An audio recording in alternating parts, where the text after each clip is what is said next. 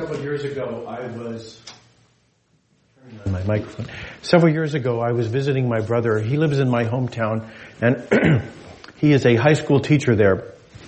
And I was doing a lot of things, but I had called him and said, "Hey, can I talk to you about this thing?" And he said, "Just come by the school. I'll tell the office and they'll give you a pass. You can come in and see me at lunchtime."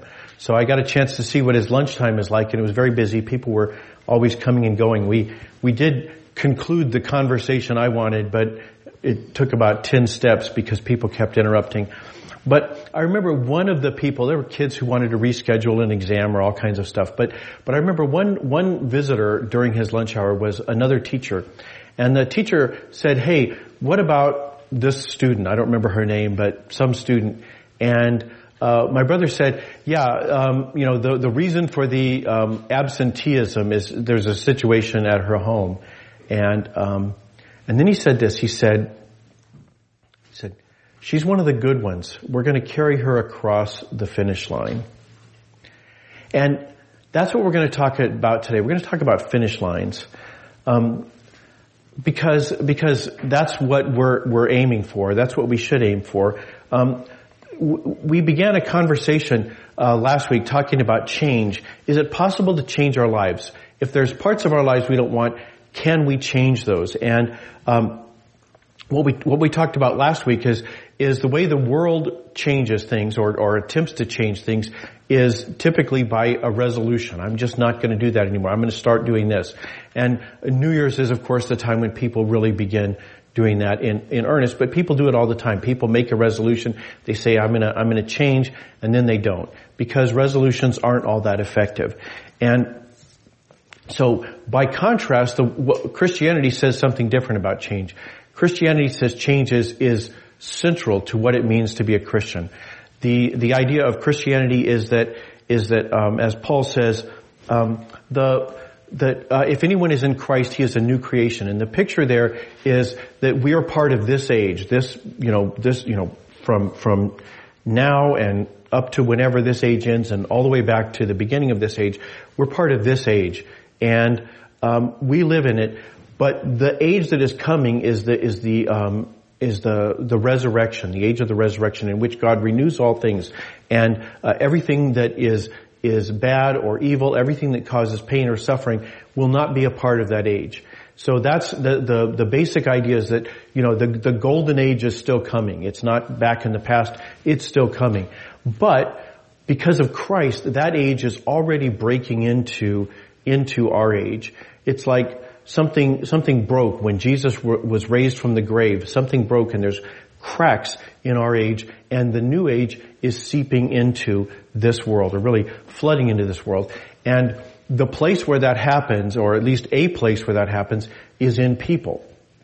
The Apostle Paul says, if anyone is in Christ, he is a new creation. That person is part of the new creation. So Jesus says no one can enter the kingdom of God except if they are reborn from above. So this idea of unless we change, we cannot be part of that age to come.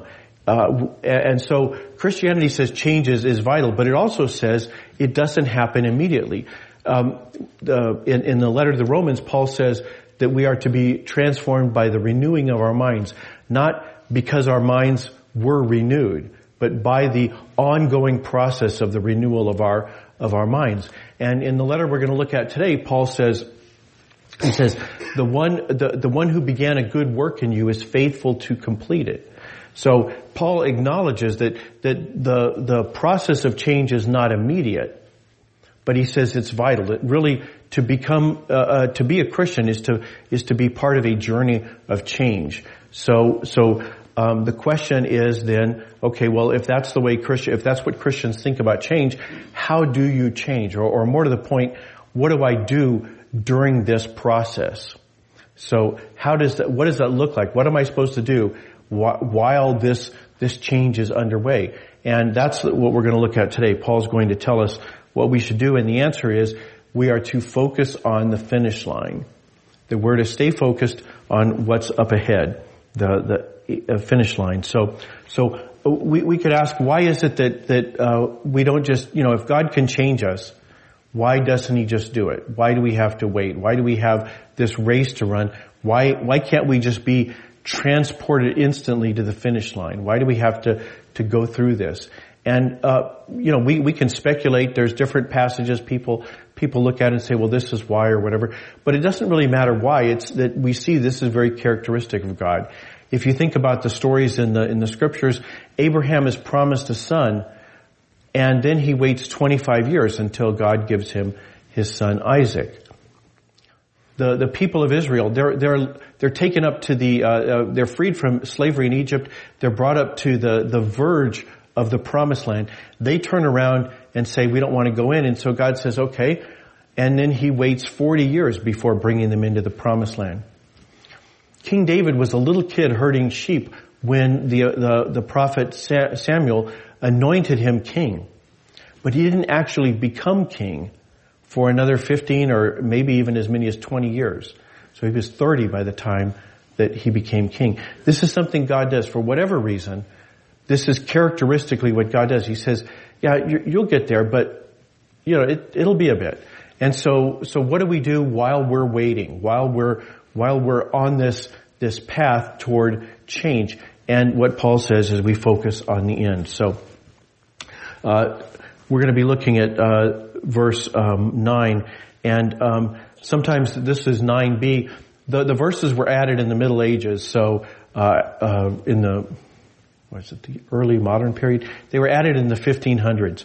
And, so there's disagreements about where you break them. So, our translation starts a new sentence a few words into verse 9. So that's where we're picking things up. Paul says, in Christ I have a righteousness that is not my own and does not come from the law, but rather from the faithfulness of Christ. So he says, I have a righteousness. I am put right with God, not because of my obedience to the law. It doesn't come from the law, but from the faithfulness of Christ. So I've been given this new position with God, not because of what I did, but because of what Christ has done. And he says, it is the righteousness of God that is based on faith.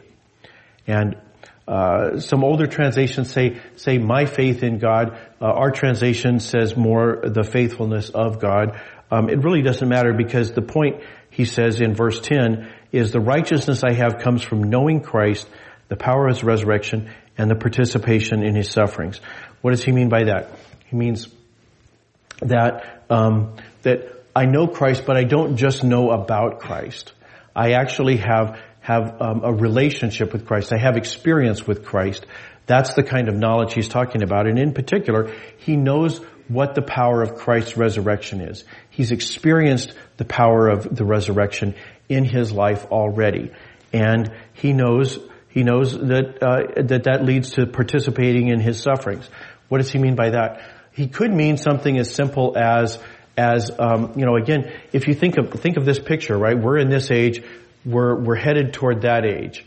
And that age is flooding into this world, changing us.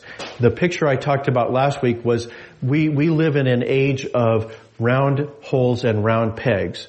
But in the age to come, the holes will be square. And so God is turning us into square pegs right now.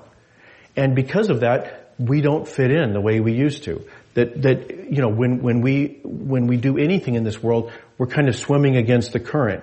So that's part of the suffering. But I think Paul means even more than that. I think he means this world resists the age that is coming. And you might think of it like an immune system fighting off a transplanted organ or something.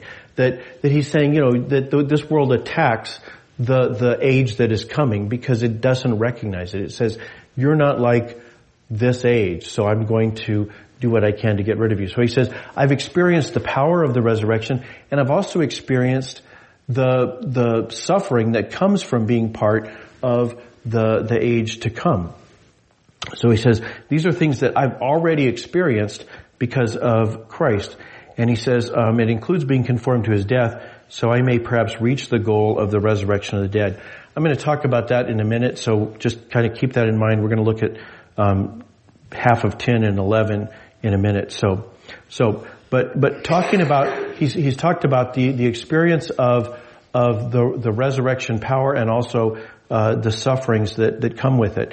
And he says, it's not that I've already reached this goal. So I've experienced something. I'm on my way. I'm a different Paul than I was a year ago or 5 years ago or whatever. I'm different, but I'm not at the goal line yet. I haven't reached the finish line. So he says, I have not already reached the goal or have already been perfected, but I pursue it. That's what I aim at. I aim at the final goal. He says, so that I may grab hold of it, because Christ grabbed hold of me for just this purpose. And then, in case you missed that, Paul repeats himself. He says, brothers and sisters, I myself don't think I've reached it, but I do this one thing. I forget about the things behind me and reach out for the things ahead of me. So he says, I stay focused on the things in front of me. I don't worry about, today and yesterday and a month ago. I focus on the future. So he says, why do I do that? He says, this is my goal, and now he needs to explain what is that goal. So he's focused on the goal. What is the goal? What is the finish line? He says in verse 14, the goal I pursue is the prize of God's upward call in Christ Jesus. So last week we talked about the idea is ultimately our goal is to become square pegs. That in the age to come, we will be like Christ. We will be conformed to the likeness of Christ. And we're not there yet, but that's what we're headed toward. We're headed toward being Christ-like. And so the language he uses here, he's got a lot of these sports metaphors in here, and he says, the prize of the upward call. In Roman culture, they were always doing, the games. We hear about gladiators, but they had things like the Olympics. They would do discus throwing and all that stuff. So, when you won a competition, you'd be summoned up to the judge's station, and you'd get, your prize. You'd get your laurel leaves. And he's saying, that's what I'm aimed at. I'm aimed at that thing, which is to be the perfect square peg, just like Christ. I want to fit in the age that is coming. That's my goal. I want that prize. I want to be a creature of the new age when the new age arrives or when I arrive in it. So he says that's the goal I'm aimed for. I'm not concerned about the things along the way. That a lot of us, we may think, well, look, I want to deal with some bad habit. I want to deal with the way I relate to money or to some substance. I want to, deal with my anger. We think about little things, and Paul says, no. Big picture. You want to become like Christ. And if you do, these other things fall out of that. That you will, by its very nature, if you are being made like Christ, then these other problems you're concerned with, they'll take care of themselves. So he says, stay focused on the goal, the prize of God's upward call in Christ Jesus. And then, I love verse 15. He says, all of us who are spiritually mature should think this way. They should think of themselves as headed toward Christ and not there yet. And he says, if some people think that they already are, well, God will show them. Eventually, they will figure it out. They're not there yet. But, they will belly flop in some terrible way, and there'll be some damage to repair, but they will eventually learn they're not Christ yet. But that's what we're headed toward. Those of us who are spiritually mature know how immature we really are, how much we still have to go. So he says, let's live in a way that's consistent with whatever level we have achieved, whatever level we've reached. So he says, if you're, to think of a racing metaphor, the race has 10 laps. If you've done 3 laps, live like somebody who's done 3 laps. Don't live like somebody who's still at the starting line. That as you head toward the end of the race, live like somebody who's achieved that particular level. And one of the reasons, he says, is because there's other people around who need models. He says, become imitators of me and watch those who live this way. You can use us as models. If you live like somebody who's still at the starting line, you can't be a model for anybody else. So he says, the good news is you don't have to wait to get to the finish line, right? You can experience this resurrection power already. So even though it's only the 3rd lap, you can already experience it at that particular level. So live like that. Don't wait and say, well, I'm going to wait till I've got to the end and then I'll start acting like Christ. He says, no, on your way, you don't focus on those little things in between here and there, but they, as they appear, as they manifest themselves in your life, live like that. So live at whatever level, you've been leveled up to. So he says, do that. And then, he has a different picture of it here in verse 20. He says, our citizenship is in heaven. And the idea here, Philippi is in northern Greece. So Paul started the church in about 51 AD. It's probably 55 now. He's writing this letter to them, telling them about this stuff. And he's saying, there are Roman citizens in Philippi, right? They have citizenship in Rome, but they're not in Rome. They're living in Greece. And he says, we're like that. Our citizenship is in this age that is coming. It is the character of heaven that describes our citizenship. And he says, but we're in Greece. We're in this age. We're not in the place that is our true home and our destiny. So he says, that's our situation. So how would you behave if you're a Roman walking around in Philippi? You can't act like a Greek, right? They won't accept you. And the Romans won't accept you. That you have to act like who you are. So he says, our citizenship is in heaven. Start acting like somebody who is part of that age that is coming, at whatever level God has brought you along. So, he says, and we look forward to a Savior that comes from there, and He will transform our humble bodies so they're like His glorious body, by the power that makes Himself able to subject all things to Himself. So he says ultimately that's what will happen, is that either we will come to Christ or He will come to us at the end of this age, and He will complete the work that He began in us. And He means what He was talking about in verse 11. He says, it includes being conformed to His death so I may perhaps reach the goal of the resurrection of the dead. So Paul says perhaps because he hasn't experienced that yet. He's experienced the power of the resurrection working in him, but he doesn't know what that will be like to transition from a dead body to a glorious body. He's saying that's the part. I don't really have any experience with that. I have a conviction it will happen. I don't know what that's going to be like. And so all I've got so far is what I've experienced. But I know He will change my body. And I think that there's an idea there. He's saying that the double-mindedness. Last week we talked about how we have died and our lives are hidden with Christ in God. But that's our spiritual life, right? Our body is still what it is. Our body is still walking around. And, if your body's like mine, it causes you some trouble because the spirit is willing, but the body is weak. And he's saying that as our bodies are restored to glorious bodies, what they will be in the resurrection, when that happens, that double-mindedness, that kind of pulling in two directions will also be a thing of the past. So he says, I'm looking forward to that when my body and my spirit are in alignment, when they're attuned for each other. So he says that's the picture. We're gonna be contestants in a race. We're gonna be citizens of another place. We're working on the finish line, and along the way we try to behave like somebody who's at that level. If we're in the third lap, we behave like people in the third lap. So that's the picture. Paul talks about how we behave while we're being transformed. While this process of transformation is unfolding, we stay focused on the end goal. Now, if you're like me, you might be wondering, how is this different from positive thinking?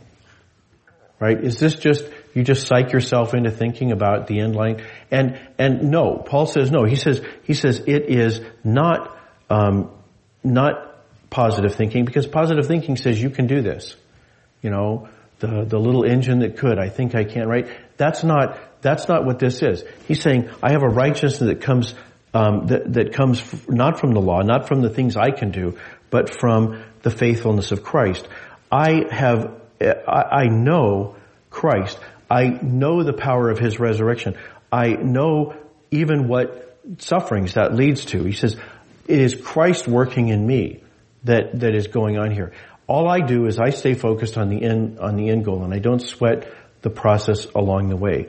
I don't get tunnel vision. If I'm thinking about the way I deal with money, I don't focus on that. I stay focused on the end goal, because I know that will come out of being transformed as I become more and more like Christ. So that's the application. Stay focused on the end. The end is not that you will be a better money manager, or you'll be able to deal with substances differently, or you'll be able to be a better parent or a better son or daughter. You'll be like Christ. And if you're like Christ, then you will be those other things. So that is the application. Stay focused on Christ-likeness, and then to whatever extent you have achieved it, and Paul says he himself was not done. So whatever extent you have, live like that. Live like that citizen of heaven, even though you're not there yet. So do that. And I would just say, I would add that this is something that you can do with other people too. You can assume that they're on a path too. And instead of getting focused on the thing that drives you crazy about them, you can say, okay, do they have the right goal? And you can be thinking about, okay, well, if they've got the right goal, then it really doesn't matter to me what order God addresses their problems in.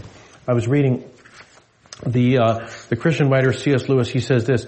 He says, the Christian is not somebody who never goes wrong, but someone who keeps trying.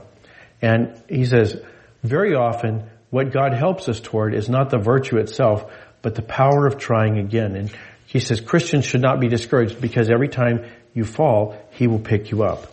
So we can extend that same grace to other people. It's like, I am a work in progress, and for whatever reason, right now God's working on starting over again or trying again and again, not succeeding at this particular thing. I'm overdrawn again this month, but I'm going to try again. I'm not going to say, oh, it's hopeless. So I'm focused on the goal. I'm focused on the goal, the upward call of Christ. So that is what we should do in our own lives. Live at that level, whatever that level is. Stay focused on the goal. Help other people if they're working on a goal. Give them some grace, and maybe be a model for them, or look to them as a model if they're ahead of you.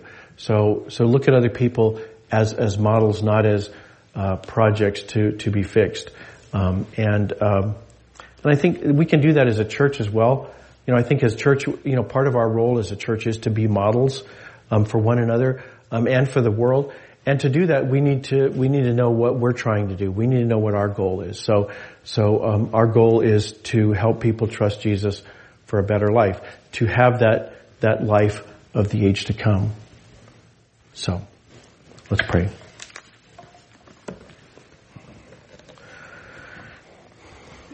Heavenly Father, we thank you that you have higher goals than we do. We focus on particular things we would like to improve, but you want us to be like your Son.